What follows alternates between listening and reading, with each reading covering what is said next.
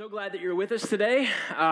We are just finishing up a series, part 4, of a series we're calling Our Secular World, inside of your programs and note sheets, in case you want to write some things down along the way. It's been a series that has kind of got us through some of the slow weeks of summer. Congratulations on back to school, parents. It's an exciting week for us. But for the month of August, we've been looking at this idea of discovering what kind of a world we find ourselves in, and really answering a question that has not been probably all that pressing on your mind until I brought it up a couple weeks ago, and even then, who knows? Let's look at it together. That's on the screen. It says basically this: how in a relatively short period of time do we go from a world where belief in God was the default assumption to our secular world in which belief in God seems to many unbelievable? That's the question that we're kind of addressing throughout these last couple of weeks, which may not sound all that engaging, like I mentioned, but we can know that this is true, even if you're not religious. You're like, I'm not really like bought it. I don't have any stock in Christianity. I'm good, whatever. You can kind of sense this, though, because your grandparents were way more religious than you are, and you are, or whatever. And it just felt like the world was. And that's just like a generation ago. The book that we're kind of pulling this from talked about how it's been a change that's been in the making for hundreds and hundreds of years, for like 500 years. How did we go from 500 years ago? Default assumption was everybody was a deist. Everybody believed in some sort of a God. And now it's kind of like, bleh. And to some of the people that you work with, they find out that you go to church and you're like, you seem so smart. What's that about? Why would you do that? That seems ridiculous. So we spent week 1 talking about why this question is important. In week 2, we talked about like an alternative narrative, because the narrative that oftentimes goes is, well, the reason that we used to believe in all kinds of spirits and fairies and demons and all this kind of stuff was because we didn't know so much. But now that science has come along and explained so many answers for us, we just don't have a need for it. We're very utilitarian as a species. And since we don't really need it anymore, we're therefore less religious as a result of it, which is partly can be true. Absolutely, I get that. I'm pro-science, so I'm in that vein. I do think the answer in week 2 we said is a little more complex than just a subtraction narrative, one that we removed one thing and now we're left with something else. It's more complex than that.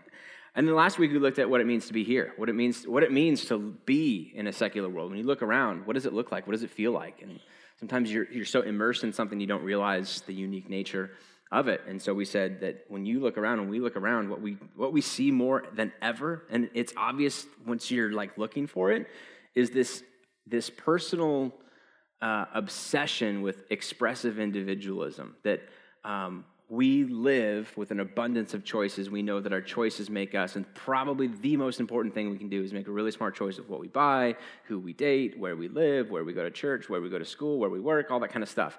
All of those make up some sort of an image that we're constantly projecting to a world, and we're always filtering things through an image of what is this? How does this look on me? How does this look on me? Does this look good? Is this what I want the appearance of looking like? And so we have these we have thick and thin beliefs in life. And these thin beliefs are oftentimes things that we say we're passionate about, but really we just like the appearance of being passionate about them.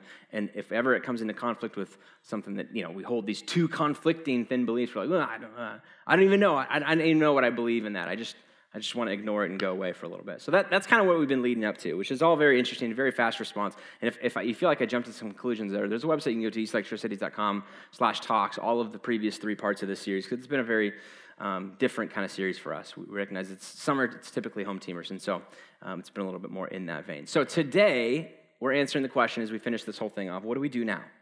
What do you do with this? We recognize what it is. We kind of think we discovered a way of how we got here, what it means to be here, but really, this is the most engaging question. So where are we going now? What do you do with this, right? Heaven forbid you found out a bad piece of medical news this week in your life, right? You found out, I'm knocking on wood, but you found out that you got some sort of disease, or you got delivered the news that you have cancer, right? And in that moment, they can talk about what it is. It's basically like this, obsessive division of these abnormal cells in your body. They can explain to you why they think you might have got it, although we don't really know. It could have been your phone. It could have been that food you ate at the fair this week. It could have been all kinds of stuff. Anything can give you cancer, right? Do you have insulation in your home? Oh, boy. Oh, my gosh. You're doomed from the start. So there's all kinds of explanations for what it is and how we got here, but the most pressing, important question, anytime anybody receives really bad news, everybody's always like, yeah. What are we doing about this? Right? Like, so what's the next step? So where do we go from here in light of this? I don't really care. I don't need a graphic presentation PowerPoint on what cancer is. Am I going to lose my hair? A, because I'm obsessed with expressive individualism, right? And I want that to, and all kinds. And more importantly, am I going to survive this thing? Am I going to be able to get through this? And what kind of remedies and solutions or treatment plans? Anyways, all of that.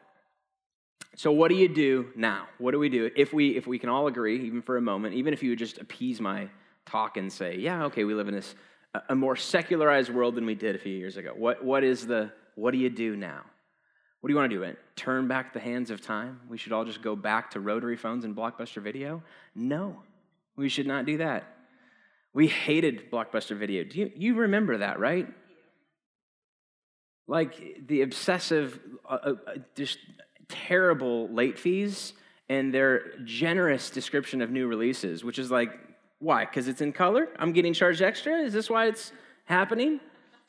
So anyways, what do we do with this? The goal is not, again, to go back and change, and I'll just go back to this other more peaceful time. Those good old days don't actually exist. So how do you survive now? And how do you, not survive, that's the wrong word, because I think you can definitely thrive in this kind of environment. I don't think Christianity is doomed. I don't think that the headlines of people are falling out of mainstream Christianity. For some of that, there's really good reasons to do that, right? So what's the next step for us? How do we, and let's make this not like corporate, like Christianity needs to do this, because that feels very distant, and that feels very, I'll write a letter to my Christian congressman or something like that. I'm talking about you, me, the world that we live in. What do we do with all of this? And I think the first step is to understand that it's always a take. Everything's a take, even when it doesn't feel like it. There's always a take on this thing. Meaning this, we talked about the idea that we used to live in an enchanted world. Science has come along and sort of disenchanted things for us. We no longer have to wonder why the sun rises in the east and sets in the west, or why when I leave food out overnight, it's a different color in the morning. We know kind of what takes place in all of that, right? This disenchanted, non-transcendent, flat sort of world is often not perceived as a take. It's progressively more and more seen as neutral data. The fact that there is really no God. All that exists is what you can see, touch, sense, feel. There is no other thing beyond this. It's just this. So make the best use of this as you can. And it can feel as if that's just reality and, again, neutral data and not necessarily a take on it. So you come to a church service, you show up at a sermon like this or a talk like this, and there's talk of sort of like a transcendence. There's talk of what you do in this life matters for beyond this. There's a baptismal thing where people make a public declaration of an inward transformation in their life. Like, why in the world would you get wet in front of people? That doesn't make any logical sense. Unless it meant something like it's in a moment for me, it's a statement for me that I'm now identifying myself in a different way, and it's meaningful for me, right? So when you are approached with people, or when we are fed an agenda, and not like from the mainstream media or leftist media or whatever. I'm just saying, our world begins to talk about how this is just what it is. This is neutral data. You cannot compete with this. There just is no otherness. There's nothing beyond. That's fine as a take, but it's important to understand that that is an option, that is a take. Here's how Charles Taylor, let me read his quote and see if we can help understand this even a little bit more. What this view reads out of the picture is the possibility that Western modernity might be powered by its own positive visions of the good, that is, by one constellation of such visions among available others, rather than by the only viable set left after the old myths and legends have been exploded. In other words, there used to be a lot of different options. Science has come along and kind of disassimilated or exercised all of these old myths and legends and whatever, and now we're left with kind of the leftovers, which is what is left to be true. What pretended to be a discovery of the way things are, the obvious unveiling of reality once we remove myth and enchantment, is in fact itself a construction, a creation. This idea that all that you can see, all that exists really in reality is what you can see, touch, and feel, is itself a take on reality. It's important. Like your very first step should be to understand, okay, that is fine. That's very much a take, but that is one of options that I could take. That's one of several different things that I could kind of go with. And there are other ways to be able to perceive that. If it's perceived as the only option, and if it's perceived as for you to believe anything other is ridiculous, for you to believe that a God could exist, that there could be something beyond this life, that there could be transcendence above the mundane nature of this life is important. He goes on a few pages later in this book that he's writing that we're looking at. This one has a couple of words that are a little difficult. If the book has a desired perlocutionary, I looked it up and I still didn't know what the definition is. Here's what I found out, though. If you just remove that word, the actual statement still works. So let's read this. If the book has a desired effect, it is rather this. So that's his really smart, like, hey, just to remind you, I'm smarter than you. That's what he's doing right here, okay? Anyway, some of you guys are going to come up after service and be like, I know what the definition is. You Googled it. I know you did. You didn't know it before I said it, okay? Don't lie to me. The purpose of the book, let me summarize it in that way.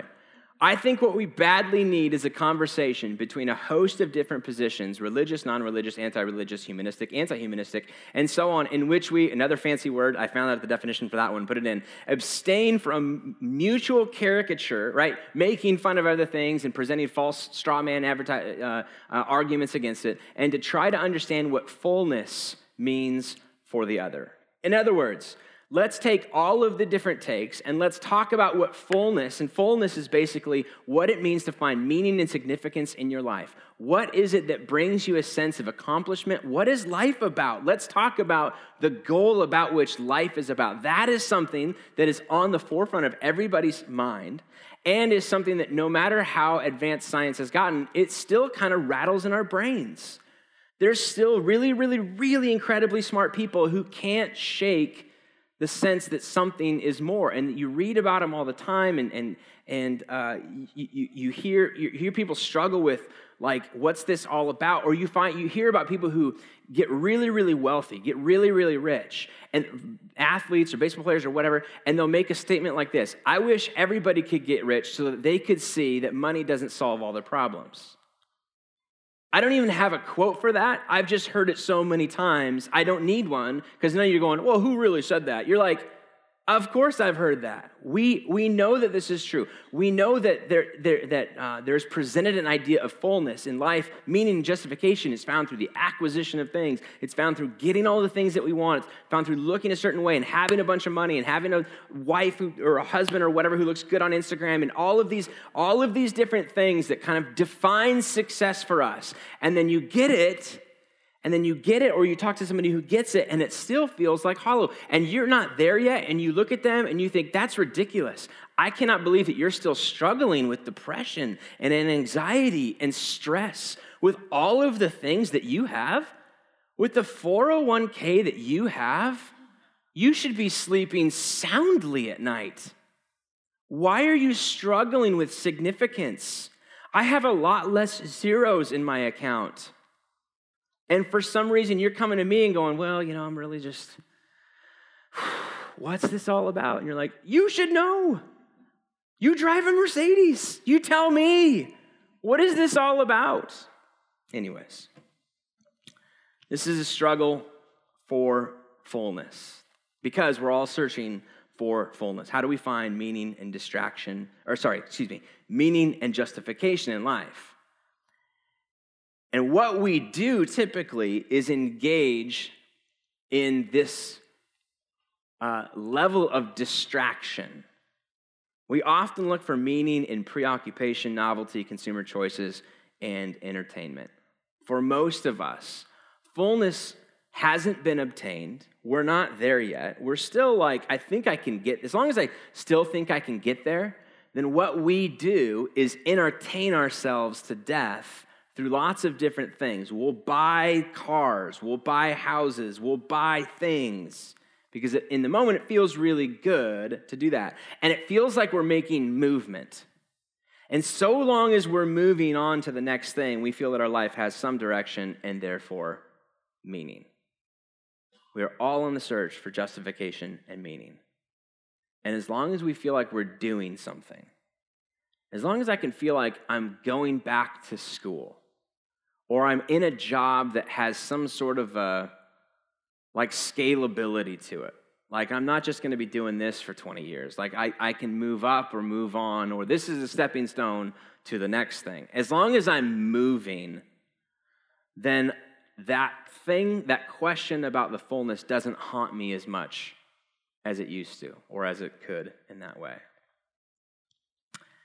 And expressive individualism, the world that we live in, about like the obsession with what people think of us and how it looks at us, actually fits nicely in this, because we're all on this quest to live authentically. We talked about last week a little bit about we live in an age of authenticity, to be fully human. Here's the answer to the question of fullness. Here's the answer to, well, you don't have it yet, but you could, if only you'll discover who you really are. If only you'll actualize your identity, express yourself, and be true to yourself, and so on. I got to do this. I got to be true to myself. This is what I want, and so on. To live authentically is to live faithfully to the meaning that we discover, rather to live in submission to external authorities. It becomes all about our ability to, again, choose, not be told what it's supposed to look like, but our ability to be able to make those decisions for ourselves.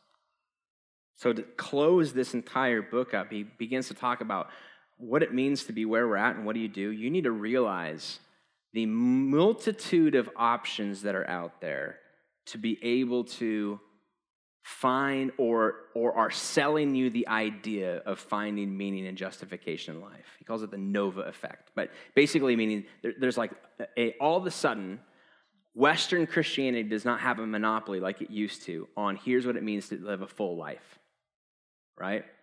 Live in submission to God, love others as you love yourself, all of that. That's one take among many, and there are so many different options. And you and I have this, incapacity to focus in on one. We're like, I'm always trying the next thing. How do I make this more efficient? How do I do this better? It drives my wife nuts, because I'm always like trying to figure out, if we go on a vacation, how do we maximize every single day on this trip? Because I don't want to miss it. And sometimes the options are so overwhelming, it's like paralysis. You're like not even sure what to do. That's where we find ourselves. We're all on a search for fullness, or on a search for goodness. If we're going to talk about goodness, we also need to some account of what goes wrong, or some account of evil and brokenness. What do you mean when it doesn't work? Maybe perhaps to describe what will get us there isn't as important as describing what keeps us from getting there. And the evolution from when we used to believe as a default that a God existed to now it's like an option, and really even more now a difficult option, has been a move away from sin and in towards this idea of sickness. We've moved from talking about sin to one of talking about sickness. What was formerly sin is now seen as something that is keeping us from achieving the potential. We move away from responsibility. The reason I don't have any fullness is because I'm an idiot. The reason I don't have any fullness is because other people are idiots in my life. And while both may be true, by the way, just so you know, we tend to place one in priority above the other. What's wrong with me is more like a disease that befalls me rather than a disorder from which I'm responsible. Like I'm not causing this. I am a recipient of a broken system. Like corporately, we can point towards other things, like in the world, like a big picture type thing, or really in like the small circle of family and friends. I'm just not given the opportunity, or nobody believes in me, or nobody gives me a chance. I never had the chances that somebody else got in this way.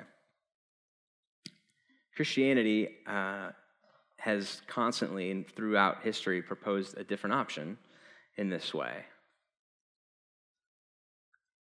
James K.A. Smith wrote a book that kind of talk about this, and in this quote, or in this book, he has this quote: "The spiritual take has room to recognize that even people who are very successful in the range of normal human flourishing, perhaps especially such people, can feel unease, perhaps remorse, some sense that their achievements are hollow." Here's what he means by this. If you can understand, and if you can get to the spot where you can say, disbelief is a take, if I chose the take that God does exist, then perhaps I am under the authority of him. And perhaps the brokenness or the lack of fullness that I feel is perhaps a result of me being an idiot about my own stuff. I don't even do the things that I want to, that I know I should do. And that is what's keeping me away from achieving fullness. And if that is the case, then what James is saying here is that you can achieve all of the things that are supposedly going to make you feel meaning or find meaning and significance in life, and still have a reason to say, but I'm not there yet. Yes, I have all of the things that all of these magazines are telling me is going to make me happy. But I know me, and at the core of me, I'm a broken person, constantly in need of grace, and therefore I have a rational reason for being or for living with a sense of discontent towards fullness. I'm craving it. I want it badly. But it's not the next thing that I can buy or the next person that I can date. It's internal. It's not external. It's within me. The message of Christianity has been for a long time. It's in you. The problem is within us. This is why Paul, when he writes this letter to this Roman church, a church, by the way, he had never, ever visited by the time that he wrote it. He writes in the letter, "I can't wait to visit you sometime." And a church had sprung up in the capital. I mean, hundreds and hundreds of miles away from Jerusalem, where this whole thing kind of started. And he's heard stories about them. And the fact that a subversive culture is growing and thriving in the capital city is something that is mind-boggling to some of the external church. You feel like a subversive religion that has a lot of things to say that is anti-empire would thrive on the fringes of the empire. That makes sense to us. The fact that it's thriving in the middle of where the empire is making their decisions, that's mind-boggling. And so he writes them a letter, and in it he knows he's dealing with very smart people, which is why Romans reads a lot differently than a lot of the others that other letters that he wrote. Some of the other ones have far more personal information. Tell so-and-so hello, and I'll see them the next time that I'm there. And I've heard that such and such person is starting bickers and fights among you, right? Romans, all he does is straight goes into the state and the nature that we find ourselves in. And this is thousands of years ago. He writes about humanity. And in chapter 1, he talks about the depravity of man as a result of sin. He begins to say that our sin blinds us to all of the things about us that are these sinful desires, that it's like this embedded disease that's in us, that we are inherently selfish. Left to our own devices, we become about ourselves. In Romans chapter 3, then two chapters later, this is called the Romans Road, by the way, if you've ever heard this, but this is how pastors, you were trained to walk people through salvation, okay? In school, they're like, all right, make sure you know the Romans Road. Romans 1 is the effects of sin. Romans 3 is the fact that all have sinned and fallen short of the glory of God, right? That none of us are exempt from this. If you breathe, if you're human, if you've ever done anything selfish for yourself, if you've ever, as a kid, been assigned from your parent to cut a piece of cake in half, and you cut it, but it wasn't quite half, and you took the bigger half and gave your smaller half to your sister, right? That you prioritized yourself, and don't say you never did that, you did, right? Or you broke the Butterfinger in half, and you looked at him, and you're like, well, yeah, obviously I'm taking this one. If you've ever done anything in that way, or if I'm slightly describing you in this way, Paul is saying you are not exempt from this.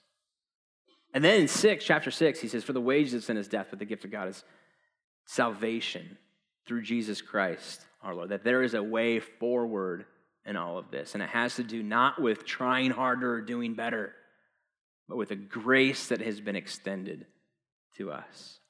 And then in chapter 8, really this is kind of concludes like his first major section. Romans is longer than 8 chapters, but everybody feels like there's this discourse between chapters 1 and chapters 8. And in chapter 8, it talks about how creation itself is groaning for full redemption, that someday everything will be set right. And that will include us, that even in this, even when we approach and when we become Christian or get saved or do whatever, when we sign a card or raise a hand or say a prayer or just be like, you know what, I think I might be in, right? It's never done. It's like this, that it's like a process, that it's a starting point for this. Faith didn't get baptized today saying to everybody, great news, guys, I've been perfect for 6 months, and now it's going to continue. This is a starting point for, I'm making a statement, I want to align myself with this person, and then it continues through life. That's what faith looks like, all right? So in Romans chapter 8, it says, creation itself is not exempt from this. They do this too. The entire world is broken. We're always looking at the brokenness around us and going, please, God, something more. Enough sickness, enough loss, enough death, enough pain.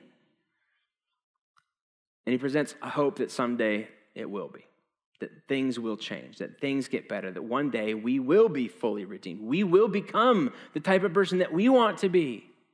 The type of person that when they break the Butterfinger, looks at it and goes, I'm fine with taking the smaller piece. Others above myself, and I want to get there and not do it because I want somebody else to be looking at me. Hey, Mom, you seeing this? Look what I'm doing, right?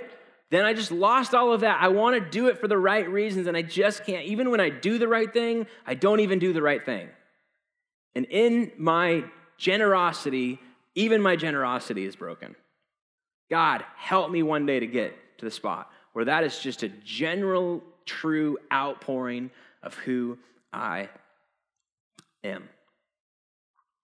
That's the path forward. That's what we do with this. We recognize that this is a take. We recognize that the problem, that of course there may be some things stacked against you. The problem may be external in part, but never, ever, Christianity said, never, ever lose sight of the reality of the brokenness inside of each and every single one of us and the need for grace.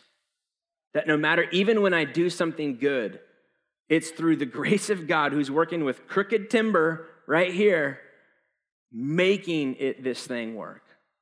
And in no better of a spot does this become a reminder than for us as a church when we do two things. One, we observe or participate. It's not even observation. We as a church are participating in faith, and whoever else gets baptized in the next, we have like 3 in the next 4 weeks. Whoever gets baptized in this way, and saying we are a part of claiming faith for Christ. Faith that's very deceiving because her name's Faith. So you're thinking, faith is this ambiguous religious term. What are you talking about? I'm talking about the person in this moment, okay? Sorry. If her name was Karen, that would have made a whole lot more sense, but it's not. It's faith. And also, we participate in communion. In fact, we're going to do this right now because we do this at the conclusion of every series. So if you're on one of our communion teams this morning, if you want to actually slip out to the back and get this thing ready, and the band's going to come up, we're going to receive communion today. And perhaps nothing reminds us more of our need for grace in very, very tangible ways than communion. We are remembering the fact that Christ died, that Scripture points to us, that points us to a loving Savior who gave himself up for us. Why would in the world would we ever need that? Because we're broken, because we're broken. And it's a message and a statement of love saying, come to me. And so we remember it. And so, it's so much more than mental assent to the fact that we need grace. Communion for us is like a sensory experience. We take the bread, we dip it in the juice or the wine, and we consume it as a part of ourselves. I could sit there and be like, let's all close our eyes and think about the fact that we need grace, and that would be fine. But the church throughout history has recognized that there's something in the habits of doing things, of going through the motions of something. You've gone through the motions of communion, depending on how long you've been a part of a church, many, many, many times. And every time you do it, we're putting ourselves in this position to remember, I need this. I need this. I'm not doing this for you. Like, I'm not earning stars of credit on like some cool classroom that teaches me that I need gold stars from God or Jesus or whatever. I'm doing this because I'm broken, left to myself. I would make very, very selfish decisions upon myself. Even when I do the good things, I don't do them typically for the right reasons. God, help me. I need your grace in this moment. I am reminding myself of the grace that you extend to me. May you do something in me. May you change my heart. And it probably I'll never be perfect this side of eternity. But I lean and I yearn, along with creation, like Romans 8, for the day when one day full redemption is realized. And you change things from the inside out. Would you stand? I'm going to read a benediction for us a little bit early on the service. I changed it up a little bit this week. I'm going to read a benediction, then we're going to go through communion. Everyone's invited to participate, but there's zero obligation. If it makes you feel awkward, we never would want you to do anything that it makes you feel in that way. But there's going to be 2 stations down here, or 3 stations, excuse me. 2 on the sides are bread and wine. The middle one is gluten-free bread and juice. So whatever your age restrictions or dietary restrictions are, you can participate in that way. And they're going to play one last song. At the very end, I'll come up and do a formal conclusion. But let me read this for you, and then we'll move on. May we bear witness to a type of thick beliefs, right, that defies secular expectation and explanation, that unsettles our friends, our children, and our neighbors from their technological and consumerist stupor, and that gambles everything on the existence and the goodness of a transcendent God whose sacrificial love for us compels us to love in return. Amen. May that be our prayer as we participate.